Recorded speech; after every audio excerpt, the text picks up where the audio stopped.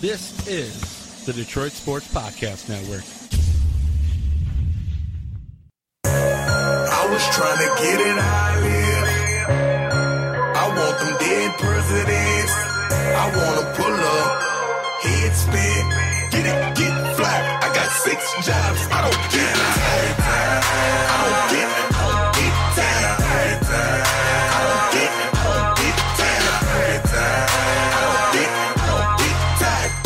And we are not tired yet. On episode number 19 of Two Bad Hombres, I'm your host, Vito Jerome Churko, alongside the Doc from Doc and Jock. That is John Charles Macaroon. And we have an in-studio guest in Mr. Chris Smith of the Detroit Sports Commission, the director of the Detroit Sports Commission. That's right, and we don't get tired. We never get tired. I know you don't either, traveling and all that. And Doc never really travels, though, but he does get tired. He works a lot. He's a psychologist here. This is his office and the studio for the podcast network. I'm looking forward to the conversation. Like I tell Vito, make this place like your own. I love the conversations that we get a chance to have, and I'm looking forward to getting some information and learning about the Detroit Sports Commission.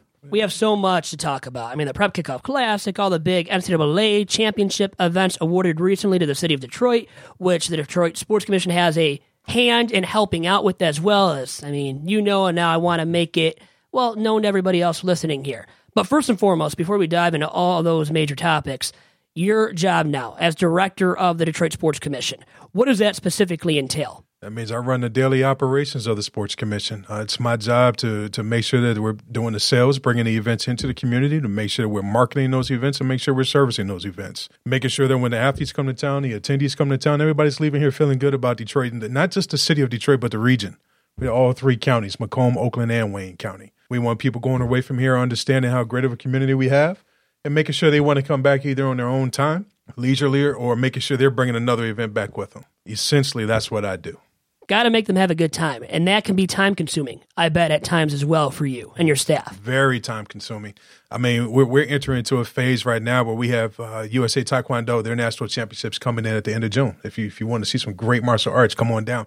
Largest Taekwondo competition in the world. It's going to be in Detroit at the end of June 26th through July 4th. So make sure you come on down to Cobo Center and check that out. We go from there right into the AU Junior Olympics when we've got 14,000 athletes coming to town, spread out all over the area between Ypsilanti and Novi out at Suburban Showplace.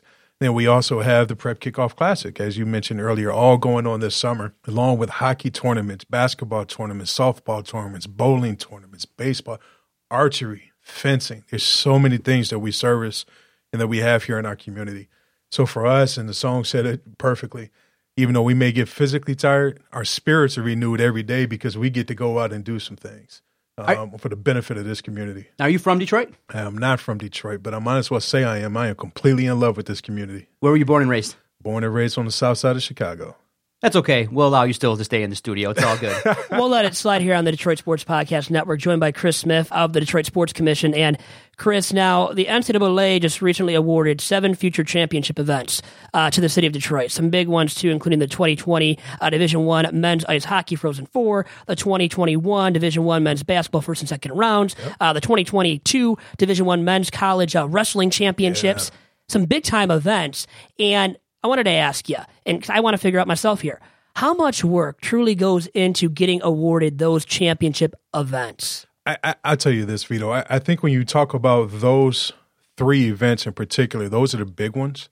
But you also have to talk about the fencing national championship coming to town. You also have to talk about the Division II men's golf championship coming to town, Division II women's golf championship coming to town, and even the bowling championships coming to town, because that's when you really get a good understanding of what's going on here.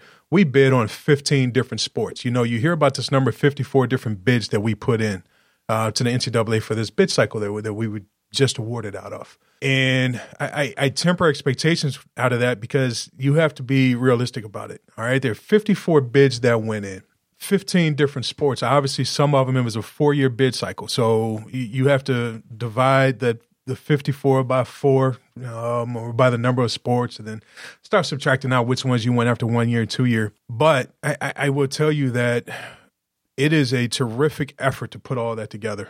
You're submitting all of these at one time through a web-based portal for the NCAA. We worked with Oakland University, University of Detroit Mercy, Wayne State University, Adrian College. We worked with University of Michigan and Michigan State University in this effort. To coordinate all those athletic departments, to coordinate all the different facilities, coordinate all the different marketing and all the different things that each individual sport is looking for. To say it's a Herculean effort is not inaccurate. And the team really was stretched to make sure that these bids were put in the way that we needed them put in to really tell our story for Detroit. And I like that you mentioned Detroit Mercy. Now, that's my alma mater. So I really care about Detroit Mercy. Inside the city of Detroit, Wayne State as well, schools like that, the smaller schools, they don't get the pub that U of M gets, Michigan State gets, where Doc went. He went to Michigan State. I was with you today, but I was with Barbara Vowles yesterday. We had lunch together. Great guy. Nice guy. Great guy. Very nice guy. Doing a lot of good, too, for that Visionary. school. He's trying to do some things. Yeah. Now, growing up in the south side of Chicago, compared now to Detroit in the sports scene, how does Chicago and Detroit compare, and what are the differences, too? Because I know many people will say Detroit is the greatest sports town, but Chicago's got some stuff, too. That's not fair, man. Why you put me on the spot like that? That's what we got to do here. I can appreciate that. I think there are tremendous similarities between the two cities. I think when you look at the spirit of the people and the communities, that's where the heart of the sports market really is. Obviously, the teams almost mirror each other in the fact that, unfortunately, they don't win a lot of championships, but they are competitive. And that the fan bases are truly exactly what the term fan comes from, fanatical. The diehards. I mean, it's how you go 0-16 as a professional football team here in Detroit, and you're still packing the house. I mean, come on. I was watching too, so that's okay. I think that there are a lot of similarities, but there are a number of differences. Who are your teams growing up? Cubs guy or White Sox? I am not a Cubs guy. But to say from the south side, you got to be a White Sox fan. I am definitely a White Sox fan. All my teams growing up directly compete against the teams I work with now here in Detroit. So it's always an interesting scenario. And I like to tell people I'm a Lions fan 14 weeks a year. I support all the teams until they play my teams. Then I sit in the stands very quietly. Okay, we were just talking about draft day and, your travels. All right, draft day, NFL. Chicago Bears made a move, man. I know I'm making your head shake a little bit, but what was the reaction from a diehard Bears fan when your team goes up in the draft to take Mitchell Trubisky? Come on, man. So thanks for making me relive this day, by the way. I was there. We were at the draft, went out with Brad Michaels from the Lions, working over at Ford Field. Brad, I hope you're listening. How you doing? We went out there to take a look at the event to see if it's something we could potentially do here in Detroit. We're sitting there at the request of the NFL when they started announcing the draft. So beautiful production there in Philadelphia. They really did a wonderful job. And pick number 1 comes out. We know what that resolution was. And then all of a sudden, and the Bears have made a trade. Oh, okay. Who in the world could you have stepped up to get when all the commentators are saying, well, there are 80 players that are ready to go right now. That can produce for a team right now. Okay, who was so great in this draft that all the needs we have as for the Bears that you needed to move up one spot for? And then they start announcing all the different draft picks and all the different things the Bears had to give up. So it wasn't just me as a Bears fan, but all the people out there, I hear numbers between 65,000 and 100,000 people out there. There was a collective, what? That being said, I don't do football every day. So I have to trust the folks that do football every day to understand what they're doing and to make the best move possible. So while as a fan, I can sit back and be critical. Really? I love it. Yeah. Nice drop. That was beautiful. I really was like, really? It was funny because I had friends texting me through the whole thing because they knew I was there and they were like, ooh. But quite honestly, let's sit back and see what's going on and what happens there. I was really excited about the Lions pick. Really excited. Linebacker depth and help was needed here in Detroit, and to pick up that player, I'm excited. Let's get him. Yeah, and you know what? They needed defensive help. The Bears already had a starting quarterback, potentially, in Mike Glennon. Stop it God, right now. awful. Tough times for you guys, you Bears fans out there. But anyways, we're the Detroit Sports Podcast Network, and we care about the events in the city. And back to that discussion a little bit here. And now, regarding the placing of bids and getting awarded events once again, you already kind of talked about it, but specifically lay out to my listeners and to I about what needs to be in place, specifically to place those bids and to be awarded events. Partnership. I talked a little bit about the universities that we worked with earlier. So you have to have those partnerships in place. You also have to have a plan in place. You have to take a look at the RFP, the request for proposal that the NCAA puts out, that each individual sport on each individual level, they're talking about Division I, Division II, Division III, and then they have national championships that are there regardless of your division, like fencing. It's the national championship for fencing, not a specific division. You have to take a look at each individual RFP that's produced by each committee. What is it that they're looking for? You have to not just read that, but then you've got to get to know the staff members at the NCAA to answer those questions for you. And if you're really good, you're going to find out who's on that committee. And you're going to go on those individual committees. You're going to go out and you're going to start to get to know those individuals. Now, we did spend a lot of time out in the country, going across the country, getting to know some of those committee members. Unfortunately, we were not successful in a good amount of our bids, but we're very, very pleased with what we were able to win. It really took a lot. And to understand what each individual group is looking for, it takes a lot of experience, and it takes an understanding of knowing what your facilities have to offer, what your community is capable of, even folks like you, the media, understanding what you want and what you guys can help us do because you're the mouthpiece for our community. So it really was a community effort to pull this in. And how long does it take to hear a response back, by the way, after these bids are placed? Great question. So we started this process. All the RFPs came out at one time in February of 2016. And we submitted the bids in July 2016. Now, we were supposed to get a response in December of 2016. There's been a lot of talk about the bathroom laws that were placed in North Carolina, and they were being stripped of all the championships and all the NCAA events that they'd already been awarded. What that did was it caused a domino effect. Well, because the NCAA pulled those events out, now they had to place those somewhere. So that slowed the process down. So we went from December to April 18th, 2017. So you're talking about, 14, 15 months later that we got a resolution and we found out where these events were going. So it could take a long time in this process. It's not unheard of, though. It's a long process, always, it seems like, with any of these big-time events and even smaller scale events because of just all the factors, as you talked about already. Mm-hmm. Yeah, there are, man, you could be talking about 2 tons of ice that you need for something. You could be talking about 2,000 towels that you need for athletes to come in and do certain things. You've got to coordinate a lot of things, and you really have to cater to what a rights holder, a national governing body out of the Olympic Committee, whoever that client may be, you really have to cater to what they need for their athletes and what they need to make sure that they're running a successful event. It's all about partnership. And you talked about having sufficient facilities, too, in place for these events, such as, the 2017 Prep Kickoff Classic in August 24th through 26th at Wayne State, at Tom Adams Field on the campus of Wayne State University. Yep. I think a beautiful campus, beautiful facility. I've been there before for last year's Prep Kickoff Classic. Right. Now, what's the process for picking those teams for the Prep Kickoff Classic? Oh, that's our secret formula. I can't tell you that. Quite honestly, the event was created in order to give everybody an opportunity, everybody across the region, an opportunity to come out and play on a big stage, Friday Night Lights. And, of course, we do Thursday, Friday, and Saturday Night Lights. But it really is meant to be a showcase of talent, football talent specifically, in our region. And we try to give everybody a chance. Now, that being said, we still have to cover some costs. So let's be honest about it. We are taking a look at teams that can sell some tickets and get there. But it's not like we're not making money on it. It really is an event that's there to showcase what our community has to offer as far as football talent is concerned. We turn that money around. We put it right back into the program. It's all about the kids here. It's all about the student athletes. It's a great event. As you said, as a matter of fact, I was standing next to you out there, Vito. It's a great event. I mean, you're talking about a packed house. The stadium holds 5,000 to 6,000 people. We're turning people away at the gates because it's packed. You've got the high school bands going.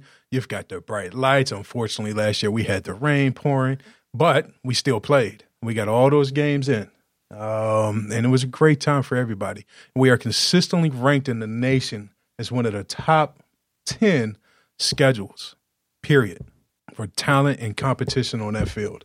And we are very proud of that, and even more so proud of the fact that we're able to provide so many student athletes that opportunity to step out on that field, something they may never do again.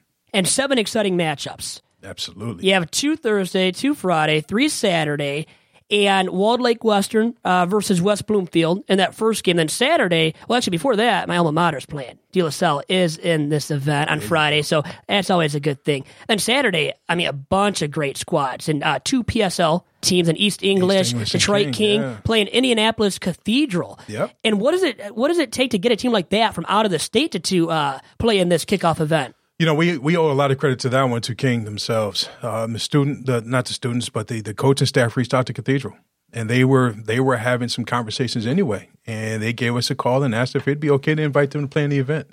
So we issued that invitation.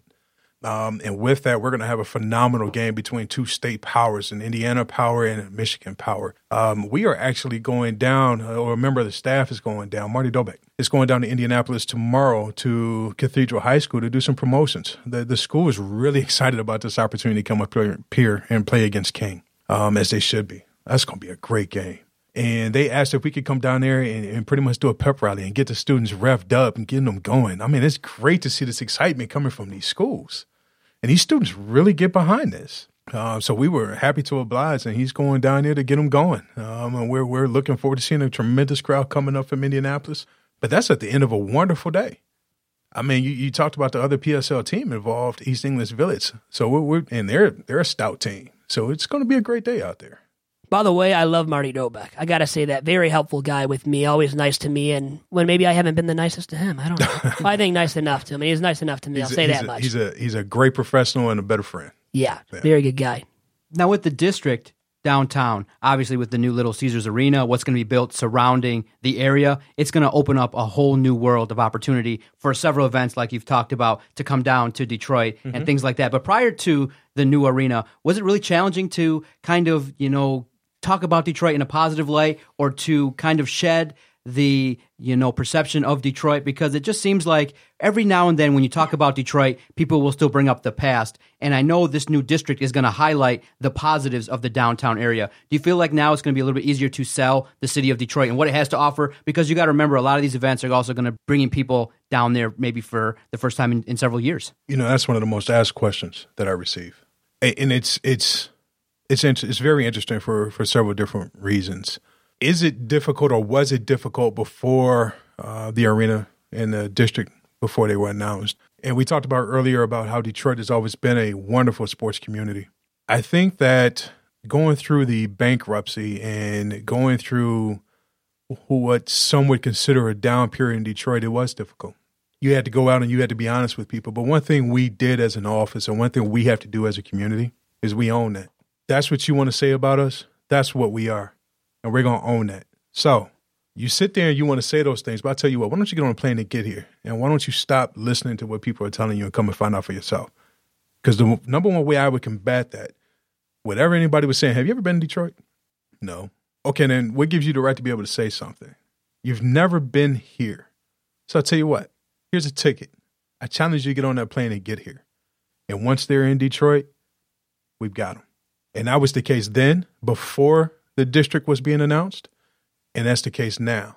Now it's even more so because it's energy that's going on in the community. But even though it was a challenge, and this is where it gets tricky, but not really, it is a pleasure to go out and represent the people in this community. So as an individual charged with that, it really wasn't a challenge because people deserve that. There's some hardworking people here, and we have no problem getting up, putting our pants on every single day, going out there and telling our story. That's what it is. I dare you to name somebody in this world that in some form or fashion does not have a connection to Detroit, whether it's through automobiles, manufacturing, industry, immigration, or even through the arsenal of democracy. I dare you to find somebody in this world that does not have a connection to Detroit. And that explains why it's easy for us to be able to go across the world to talk about the city and to be able to continue the story. Was it overt? Would people discuss things like, crime or, locations or things like that, the city life, that people would come and just ask you straight up about the city of Detroit and some of the stuff that was going down? Oh, absolutely. They would pull stats, they'd bring it and put it right in our face and have conversations about it in very public ways. But again, if that's what you want to present, okay, fine. If that's how you want to come at me, now you've got to sit there and you got to listen to me and counter that. Because for everything you give me, I can give you 5 positives, okay, maybe 2 positives to counteract that. So again, if you're going to challenge me, be ready for Detroit to stand up and challenge you back. And once we're finished, we're going to win because that's what we do here. And by all counts, look at all the great events that have happened prior to. You had, one of the biggest events in wrestling. WrestleMania's come down to Ford Field. You had the 2005 Super Bowl at Ford Field. You have Comerica Park. You had All-Star Games. You've had so many different events that have gone off. I mean, I really haven't heard of any event that has taken place in Detroit. I haven't heard any negative feedback or any negative or anything hugely outside of maybe the weather during some of these events. Yeah, outside of that, but nothing negative has been portrayed. We've done great events in the city of Detroit. We can handle it. So let me tell you, my predecessor, Dave Beechnow, great guy, brought me here. One of his greatest accomplishments was bringing the Final Four to Detroit in a time when Detroit was not revered in the eyes of Americans. But yet, as you're suggesting, he was able to go out there and do that.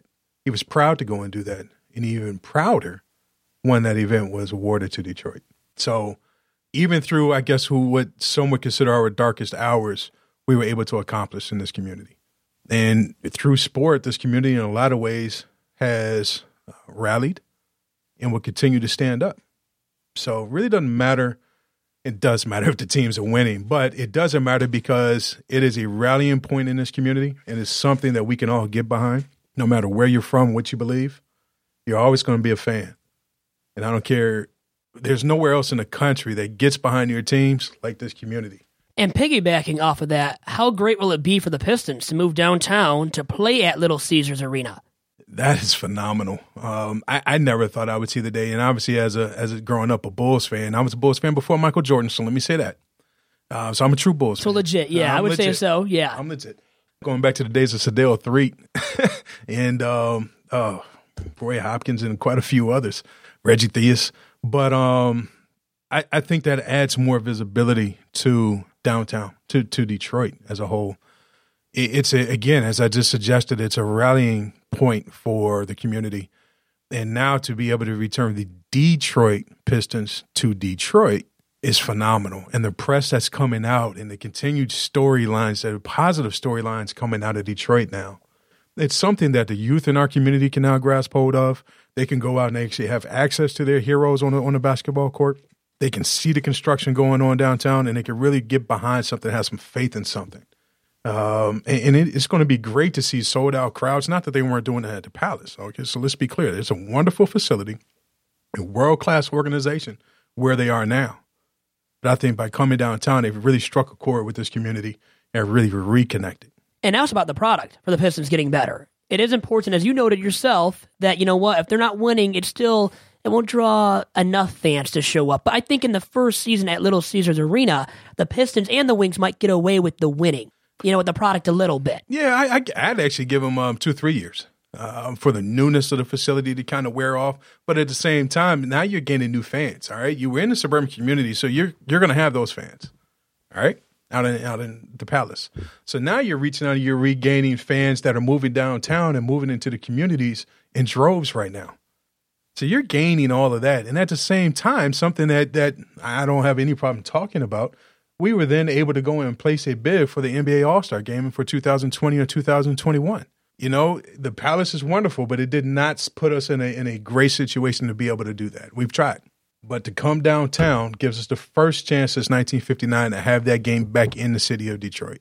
That's awesome. Awesome for the city. And you know what? The Detroit Sports Commission is gaining traction, I can tell, as well, with landing these events, big and small.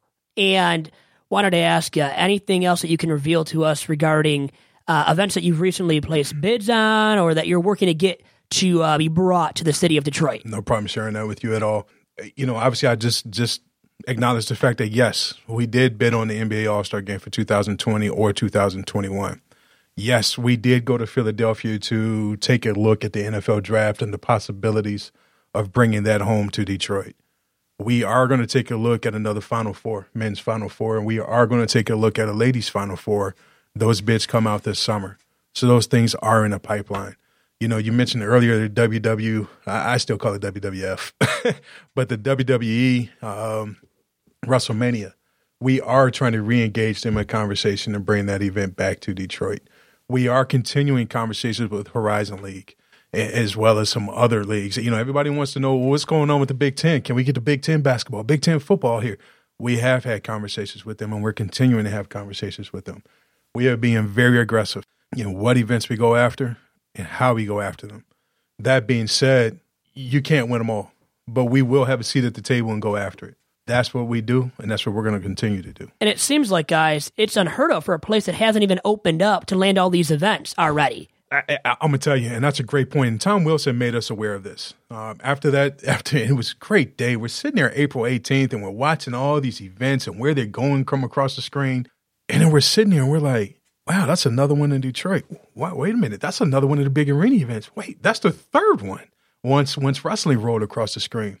And it's unprecedented, according to Tom Wilson, over with Olympia Entertainment, for an arena that hasn't even been opened to be awarded 4. This is including next year's NCAA men's first and second round. 4 marquee NCAA championships.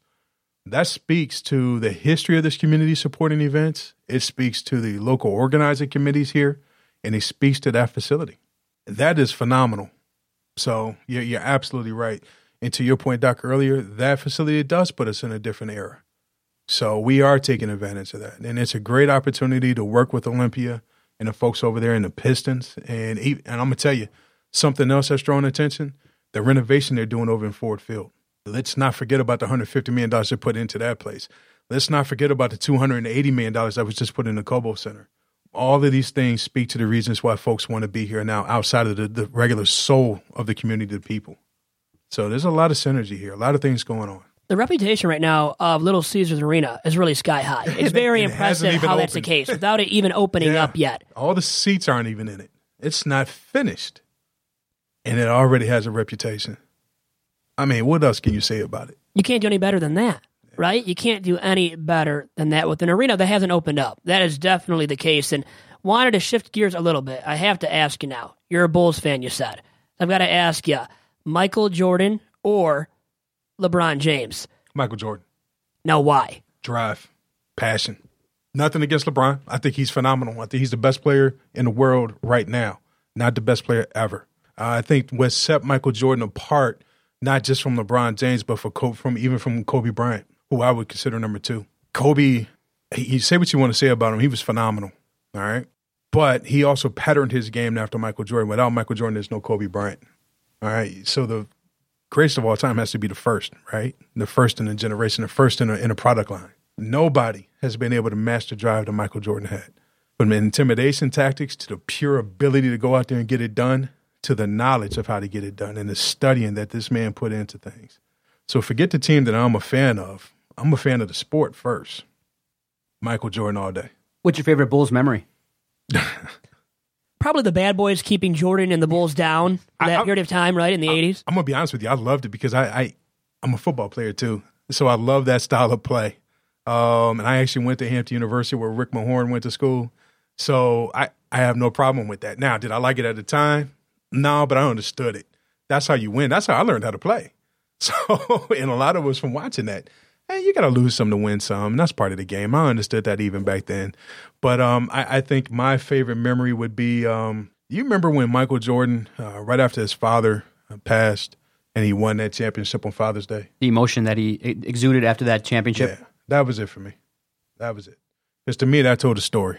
And that was a special moment, not just for him, but for that team. Yeah. And now the Bad Boys were already referenced here, and I love talking about the Bad Boys. And you said you took something from their style of play, right? Their tough ways. They would knock you down. They would knock down Jordan, get in the head of their opponents, too. Yeah. Bill Laimbeer getting in the head of Scottie Pippen. Oh, yeah. Remember that? Absolutely. Where Pippen had the migraine. Absolutely. That was a mental battle as well that the Pistons won, I believe, at that point. They were smart about it. They were going to beat you up physically. They were going to beat you up mentally. They were probably going to reach inside and try to rip your heart out on your spiritual side.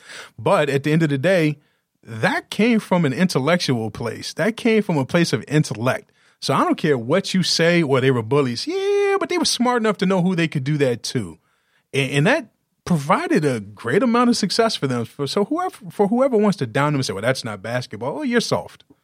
You're soft. Well, now it's not. Now they're getting away from that. Well, I mean, there's so many ticky-tack but that's what fouls I'm saying. called, For those who say that that's not basketball, you're soft.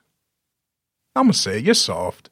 you probably shouldn't be playing basketball yourself. Really, what you want to do is stand out front and have your dad pass the ball back to you while you're shooting jumpers in the garage, in the driveway. You're soft. Pistons did it the right way. Even as a Bulls fan, I can admit that they did it the right way, and I miss it. I would love to have him back. I watched Ben Wallace play in college. Really? When he was at Virginia Union. Uh-huh. And for them to sit there and say, well, he can't score like everybody else. See, I almost forgot about the FAA rules there. Yeah, he was scoring then. He could hit free throws with anybody else then. He was a beast then, and he's a beast now. And he's doing great things down in the community down in Richmond, Virginia down there too. So Pistons did it the right way. And like you said, okay, they might have been a little bit too tough or, they were considered bullies, but they had the high basketball IQ. Lambier, Rodman, who people don't really consider having a high IQ. Well, high basketball IQ, definitely. On the floor, Bulls the guy could get it done. got him, didn't they? Had to go and get him to win, right? Yeah. They helped him win. Got him. Yeah, they did. Went out and got James Edwards too, didn't they? Yep. They went out and got John Sally too, didn't Former rivals. They did it to get better. So I question, is it that they were bullying people or they were smart? I think smarter in how they were playing, too. And they don't get enough credit for it. At least that documentary came out to kind of recognize the greatness of that back-to-back championship squad known as the Bad Boys. Because they deserve it. They deserve all the credit in the world. And it seems like they're forgotten in the 80s because of the Lakers' dominance, the Celtics' dominance. And it hurts the Pistons, I guess, prestige a little bit. But what did they do? They went to the Eastern Conference Championships, what was it, 5 years in a row? Well, they could have three-peated. They lost to the Lakers in a tough series, and then won back-to-back titles. But losing to those Lakers, losing to those Celtics, great teams. That you weren't a slouch to lose to those teams. No. Listen, I'm a Bulls fan. My hand is up. If you can't see, obviously you can't see it. You're on the radio waves and the internet waves. But I'm telling you, the Pistons did it the right way, and I miss them and wish they could come back. I would love to see the Bad Boy Pistons play again. Or at least the style. I didn't get the chance to see them. I was born in 1993, so guess what? God. The good Pistons, those Pistons were already done. Did you say 93? 93. Oh. Showing my age, which isn't much or of lack anything. thereof. Lack thereof is really the better way to put it. That's yeah. all right. Yeah. That's all right. Now, one of the more iconic scenes in NBA history was when the Bulls finally dethroned the Detroit Pistons. And, unfortunately, one of the scenes that will be replayed over and over again is the Pistons walking off, basically not giving the respect that was due to the Bulls. In that era, if you remember, you had to have the come up. You had a team that was better than you, and you had to experience some tough times. And it just seemed like the Pistons weren't really ready to pass the torch to the Bulls because of maybe the Jordan rules or the way they perceived the Bulls at that time. As a fan of the Bulls, how did you perceive that whole era in terms of the fact that, hey, many people will say, if the Pistons weren't there for the Bulls, Jordan wouldn't have gained that mental toughness because if you remember, he was a little bit beat up. And then he got into the gym and was like, I got to put on some size and I got to man up to get past the Pistons. But unfortunately, the Pistons maybe didn't do the right thing in terms of, passing the torch to the Bulls. How did you take it as a fan? Did you maybe have a little bit of a negative thought toward the Pistons, or did you say, look, you guys remember your challenges facing the Celtics and the Lakers, and you were given that respect. Why not give it to the Bulls? Yes or no? I mean, obviously at that time, Vito was sitting there joking him about, hey, you were born in 93. You're talking, that was 1991 when that happened. Yeah. I was 15. So kind of an immature mind looking at it. I'm looking at it like, man, that's messed up. But at the same time, I just remember my coach saying, man, and it still resonates in my mind, are you a good loser? What do you want me to do? You want me to look you in your face and smile at you and walk off the court? That's not going to happen. As a matter of fact, the game's over. I still want to get at you. You want to go out back? We can handle it out back. Are you a good loser? I'm all about showing respect. Could it have been handled differently? Sure, it could have been handled a little bit differently. But you know what? I'm not in those players' shoes. I wasn't on that court. So it's hard for me to give an opinion for something I wasn't a part of. So it's hard for me to answer that question because it wasn't me. And it's been said, too, that Jordan disrespected the Pistons as champions before that. And then there's a talk, who actually directed that walkout? Was it Lambier? Was it Isaiah? And that was a reason expressed loudly for why Isaiah Thomas wasn't on the Dream Team. He was left off the Dream Team because the players didn't like him that much. Well, I tell you what. You heard the stories in Chicago. Obviously, Isaiah is from Chicago, and it was his city. Mm-hmm. You hear the stories about how Michael Jordan came in and took the city from him. Isaiah is still highly revered in the city of Chicago, especially out on the west side where he's from. Regardless of what happened, and again, I'm not in their shoes. I don't think for them. I can't speak for them, for the players involved. What happened or who caused it to happen, I don't think really matters at this point. I think that what you had was the conclusion of a wonderful reign by the Detroit Pistons. And it's what you said earlier, Doc. Without the Pistons being the Pistons, even Michael Jordan has said it, Michael Jordan would not have been Michael Jordan, which meant that those Bulls would not have been those Bulls, which brought about the New York Knicks, too, at the time, and even Houston and their style of play and on and on. I think instead of sitting back and trying to figure out who did what, and I can appreciate your question, Vito, but I think we need to sit back and give homage to two franchises that were magnificent, that we miss today, and today's style of basketball could still win championships, and even with LeBron. And I think we need to sit back and give them credit for what they did. And to end this NBA discussion, and I love talking hoops here and talking about the Bad Boy Pistons and how they would translate. You kind of already, started talking about it yourself. Now, specifically the Bad Boy Pistons, how do you think they would translate to today's game where you can't make all these, hard physical plays as they were doing back then? And then against LeBron James, what do you think? How would they fare, you think, against LeBron? 'Cause I always think about that. Well, first of all, LeBron would throw himself off the court completely. He'd go from one foul line all the way off the court just to flop. LeBron, I like you too, so don't worry. I'm not too much, but the flopping's got to stop. You're great in your own right. I think that the NBA has outlawed that style of play, so it'd be difficult. That being said, the Pistons were such a great team in my mind that they could still compete. They would just change their style, and that was the beauty, I thought, in what they did. They did what they had to do against the teams that they had to play every day. Now, the question is, could they do that now? I would really have loved to see them play against the team that won in, 2004? Those Pistons, the going to work Pistons. I would love to have seen those two versions of the franchise play each other. That would have been special. That would have been special with the Ben Wallaces and even Rasheed Wallaces and the Tayshaun Princes of the world and Chauncey. Who could forget Chauncey on the team? That would have been a great, great series.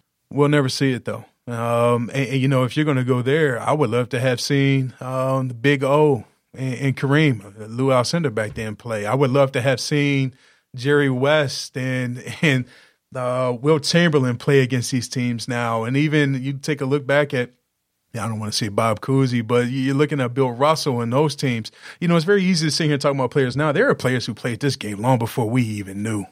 Again, we teased you about 1993. Come on, man, I'm 76. You know how many basketball players played before then?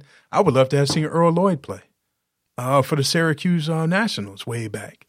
To see the Big O playing for University of Cincinnati in college. Come on, man. And Russell Westbrook he did a wonderful job this year. Come on, let's get a man credit.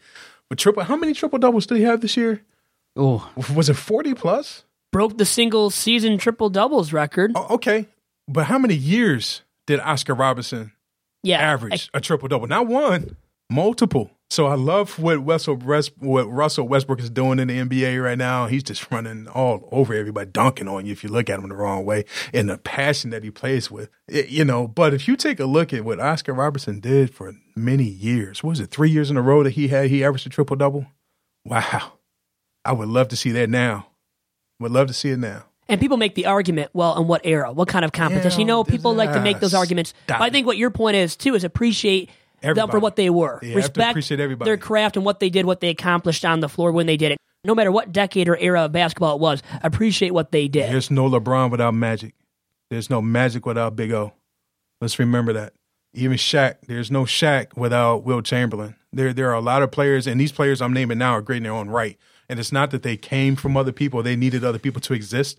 Shaq's one of the best of all time. So is Magic Johnson. But to sit there and be able to pattern your game off of somebody, to be able to turn on the as my mother used to call it, the idiot box, the TV, the boob tube, and be able to see these players play is phenomenal. I mean, I sat back and watched those Pistons teams and emulated some of the things that Bill Laimbeer was doing on the court, even as a Bulls fan. I even watched Shaq and emulated some of those things. I'm a big guy. So I was like, well, I don't need to be finesse. I can knock you down and I can intimidate you without even having to say anything to you. I could put my elbows through the rim and dunk the basketball on your head and hit you in the head so hard with it, you don't want to get in the way anymore. Put my knees in your throat. These are some of the things I learned from watching some of these players play. Come on, man, 100 points in a game, whether it happened or not, which some people do question. They do debate that, yep. You were close enough to be in the conversation. And that's when it comes to, I think when you have to bring up that it doesn't matter when it happened. No. Against who? Scoring 100 points is scoring 100 points. Well, Wilt was the only 7-foot, whatever, 300-pound guy in the league at that time. And he was going against Bill Russell. Bill Russell was only 6'9" and 240 pounds. He still had to run up and down the court and do it. Right? It still happened. It still takes a lot to get it done. Well, Vito, let's remember that Wilt not only scored 50 points a game that year, but also averaged 20-plus rebounds. So it's not they weren't all offensive rebounds. So guess what? And he also led the league that year in field goal percentage. So they weren't offensive rebounds. He wasn't backing up and going to get his own shots. He's running the floor.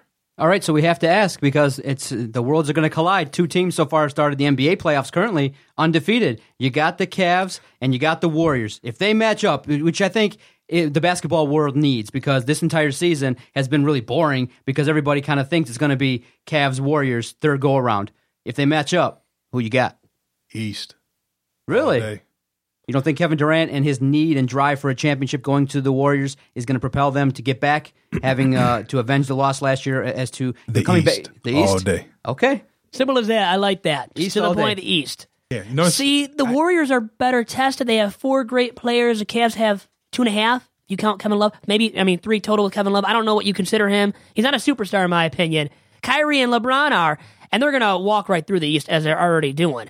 The West, you have to beat the Spurs or Rockets in the next round for the Warriors, Well, which will be tough at least. So they will be tested, and maybe that helps. you still got to go play the game, and the East isn't over. It's not. No, over. you can't guarantee it, even though it's close to that. Yeah, it's close. to a guarantee. But it's not over. They still have to go one more series. Yep. All right. They still have to go out there and score one more point than the other team for at least 4 games. And we play the game because anything can happen, right? I am a fan of the East and basketball played in the East, which is why you're hearing my raw emotions, my raw feelings about the Pistons. I love watching Golden State play. I do. I think that they're beautiful to watch on the court. They push the ball down the court, the jump shots, the inside presence that KD can produce for them and that Draymond Green can produce for them. However, I also like the beauty and the going to work style of play that the Cavaliers play. There's also something about the city of Cleveland that I appreciate, and its similarities to Detroit. And it's because of that why I'm going for the East. You know, even coming from Chicago, Detroit, Cleveland.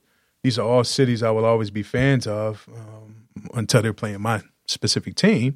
I'll always pull for those teams because they're always considered the underdogs. Now, before we wrap up our discussion, if the average fan wants to get to know what's going on with the Detroit Sports Commission, where they can get some information, where they can follow you guys or you particularly. DetroitSports.org. You can find all of us there. You find all of our digital platforms, our social media platforms on that. Again, that's DetroitSports.org. And you know what? We have to respect the greats. We talked about that in the NBA and appreciate what they have done, what they have accomplished, and what their jobs are. You know, what they do. And I think we have to appreciate what you do as well, Chris, for the Detroit Sports Commission. Thank you. And thank you very much. And make sure to check out the Prep Kickoff Classic. You have to. August 24th through the 26th at Wayne State University. I don't care if you're a football fan, a professional football fan. If you want to see good ball, you're at Wayne State. I don't care what level you like. If you like ball, you're at Wayne State. That's premier competition all Amen. throughout the state of Michigan. No question. The country. The country as well. Great stuff. And great stuff from you. Thank you very much for all your time, Chris, Appreciate as well. it. Thank you, guys. And that was Mr. Chris Smith of the Detroit Sports Commission, the director of the DSC. And joining us in just a quick minute is Tyler Brecht. He's got an interesting story. I'm a state guy, and if you heard the news over the week about what he did on Twitter, oh my goodness. The doc has to challenge Tyler, respectfully. Man, I'm looking forward to this conversation with Tyler Brecht. Up next on Two Bad Hombres. Vito, I want to tell you about our host site, Podomatic.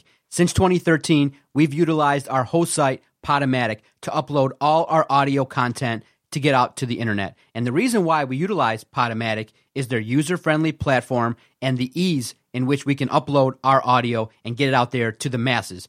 If you look earlier this week, we had a great debut of several podcasts that we released. And the reason why we're able to do that is our working relationship with Podomatic. If you're starting up a brand new podcast and you're looking for a host site, check out Podomatic.com. And the reason why they've been so successful and been around for over a decade is that it's a user-friendly platform. It makes it very easy, and you don't have to be technically savvy in order to get your audio uploaded to the internet. check out Podomatic.com. It's been the exclusive host site of the Detroit Sports Podcast Network since September of 2013. Vito has uploaded podcasts. Jerry, Adam, everybody involved with the network has uploaded podcasts because it's that easy. It doesn't take that much work. And so if you're looking for a host site, Doc recommends Podomatic.com. If we go down, then we go down together. They'll say you could do anything. They'll say that I was clever. Welcome back to Two Bad Hombres on the Detroit Sports Podcast Network. Now, Vito, I was sitting, at the office looking at Twitter, and all of a sudden, as you know, I like to scroll, see the news, check out what's going on in the sporting community.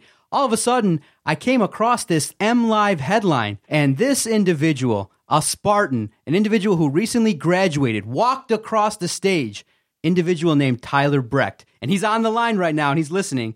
He is a Michigan fan, and at the graduation, he unveiled, Superman style, a shirt. Now, he's graduating in green, and he unveils a shirt, and it says, Hail, with the block M. Tyler Brecht joins us to tell a story. Tyler, we're going to have a conversation, man. Welcome to the Detroit Sports Podcast. Thank you. How did this all come about? And tell everybody, how this story kind of took on a life of its own. Sure. So before me and my friends all left for college, we kind of had a get-together in my basement, and we were all going to different colleges, and they all knew I was a Michigan fan going to Michigan State. So they had all told me that, hey, there's no way that in 4 years you're going to be a Michigan fan. And so I told them, I said, you guys wait. When I walk across that stage and get done and get my diploma, I'm going to reveal my Michigan garb underneath. And so after I got done with graduation, I had some family take pictures of me, and then I just put it on Twitter just to kind of show my friends, because they had graduation at the same time, hey, look, I did it. So it was more just to get back at them. I had no idea it'd get this crazy. Tyler, Vito Churko here from the Detroit Sports Podcast Network, here with Tyler Brecht on Two Bad Hombres. Tyler, what gave you the courage, by the way, to pull off that stunt, though? It didn't take too much. I mean, I had to kind of counterweight that green gown that I was wearing. So all my family's Michigan fans. So my cousin actually was wearing a little maize and blue in the stands for me for graduation. So I wasn't the only one. There's a lot of Michigan fans that go to Michigan State, and I'm sure there's Michigan State fans that go to Michigan. How much positive feedback have you gotten since this, kind of gained some traction via social media? I've gotten a lot of, hey, go blue, tell you congrats, and I probably gotten more hate mail than I have good things, but it's all in good fun. I guess it was coming when you pull off that stunt when graduating from Michigan State. So I guess it was bound to happen. Now, Doc, my co-host here, John Macaron, is a Michigan State fan. So he probably has some interesting questions for you as well here. Doc, I'll let you take it away. Now, I'm curious about the hate mail. What are obviously, are you getting it from both sides? Because, are you getting it from Michigan fans who say, oh, you weren't good enough to get into Michigan? Or are you getting it from Spartan fans who are saying, hey, you're not a loyal guy? Both. I've gotten from Michigan fans saying that I was a Michigan State fan, and now that Michigan's good again, I'm a Michigan fan, but they don't know. My whole story, I've been a Michigan fan since I grew up, because my parents had to live basically in Ann Arbor at the hospital for many months because my older brother was born with some birth defects, and so he was basically there until he passed away. So that's why I am a Michigan fan and stay true to blue. And then Michigan State fans has been a little bit on the harsher side about burning my degree and hoping I don't get a job and stuff, but it's all right. I take it with a grain of salt and move on. So now going forward, what do you consider yourself as? Let's say now coming up in October, the big game, are you going to be a Michigan supporter now that you're a state grad? Oh, absolutely. No doubt about it, huh? Yeah, I've never rooted against Michigan State, but I can't say that I've ever rooted for them either, so I've always been pretty indifferent about the school. Well, in that big rivalry game between Michigan and Michigan State, that must have always been tough to show off your true colors. I mean, oh yeah. Especially if you were in the student section too of Michigan State, and at Spartan Stadium during one of the big games against Michigan. Yeah, well, I worked 2 jobs when I was in college, so I always had to work weekends, so I never could get season tickets or anything. But I did go to Michigan State basketball game once. And it was definitely hard listening to all the Michigan State fans cheer, and here I am sitting there with my maize and blue on. But wow, that must have been tough, sitting in the student section like that and taking some booze, probably some razzing, a little bit here and there from the Michigan State faithful. All my Michigan State fans knew I was a Michigan fan, and we have good fun picking on each other, but it's never been I give you too props. bad of hateful things. I give you props, too, for your loyalty. I'll say that much because, it's like a lost art nowadays. Nobody is loyal. So you being loyal to a fault, I would say, that's how I would describe it, is a very good thing. Thank you. Now, Tyler, tell us a little bit about your college experience over there at Michigan State, one of the finest institutions in the state of Michigan. I know you had yourself a good time, too, though. Tell me you at least indulged in some of the positives at the university as well. Oh, absolutely, yeah. I have nothing bad to say about Michigan State University. I lived on campus for 3 of my 4 years, 2 of being at the beef farm there, which is why I went to Michigan State, was to get an animal science degree. And I interacted with all my friends on weekends and went downtown Grand River plenty of times and had a lot of fun. So definitely don't have anything bad to say about the university. Just grew up a Michigan fan and had to stay true to my colors. All right, so we got to talk about it. Jim Harbaugh brought over to the University of Michigan to save the football team. And last couple of years, there's been big expectations. Michigan's gotten a ton of wins, but they've only finished third place now in back-to-back seasons, and many consider them significantly behind Ohio State. Do you still have a lot of faith that Jim Harbaugh can bring the big game win? Obviously, he can beat the Crumb Bums. He beat Michigan State in a down year, but do you think he can take the next step and elevate the Michigan football team to the next step? Because versus the big teams, hasn't yet delivered. I do. I think, I don't know how this year will go. I went to the spring game and they're young, but I think their defense is actually faster than what it was last year, which is crazy to say as many good players they had. But there's a lot of good things to be excited about, and with Harbaugh's recruiting classes that he's had the last few years. And I think they're a year or two away, but I definitely expect them to be in the playoffs in the next year or two. Well, and Tyler, Harbaugh met the Pope, so they only can be in store for good things coming into this upcoming season, right? Yeah, I would hope. Yeah, based on that, you would think there's some good stuff coming, and coming soon for the U of M football program. Doc might not like that, but he's got to just deal with it. Now, Tyler, what's the summer going to hold for you after graduation, things like that? What are you going to be up to? Well, I start working in Lansing, actually, which is ironic, but I start working there for a company that's involved with animal science, which is right down my alley with my degree. So looking forward to joining the real world, I guess. Okay, look, now, of course, you're going to take a little bit of grief from both sides, but I do appreciate you are a stand-up guy for coming on here and telling us, telling our fans and telling the Detroit Sports Podcast Network supporters and followers about this story. Mm-hmm. But at the same time, did you say that you were kind of put up to taking the photo and advertising it to the entire world by your friends just to see that you would be able to do it? Well, I was more so advertising just to my friends. I think I only have 300 followers, and I only get 2 or 3 likes or something with all my tweets. So when I was posting, I expect them to like it and stuff, and that would be that. And then I checked my phone one night and saw what had happened. I was like, oh my goodness! I had no expectations of it going this crazy. I didn't tag Michigan Athletics or anything in the tweets. I like to stay under the shadows, I guess you could say, about everything on social media. So I definitely did not expect it to be this viral.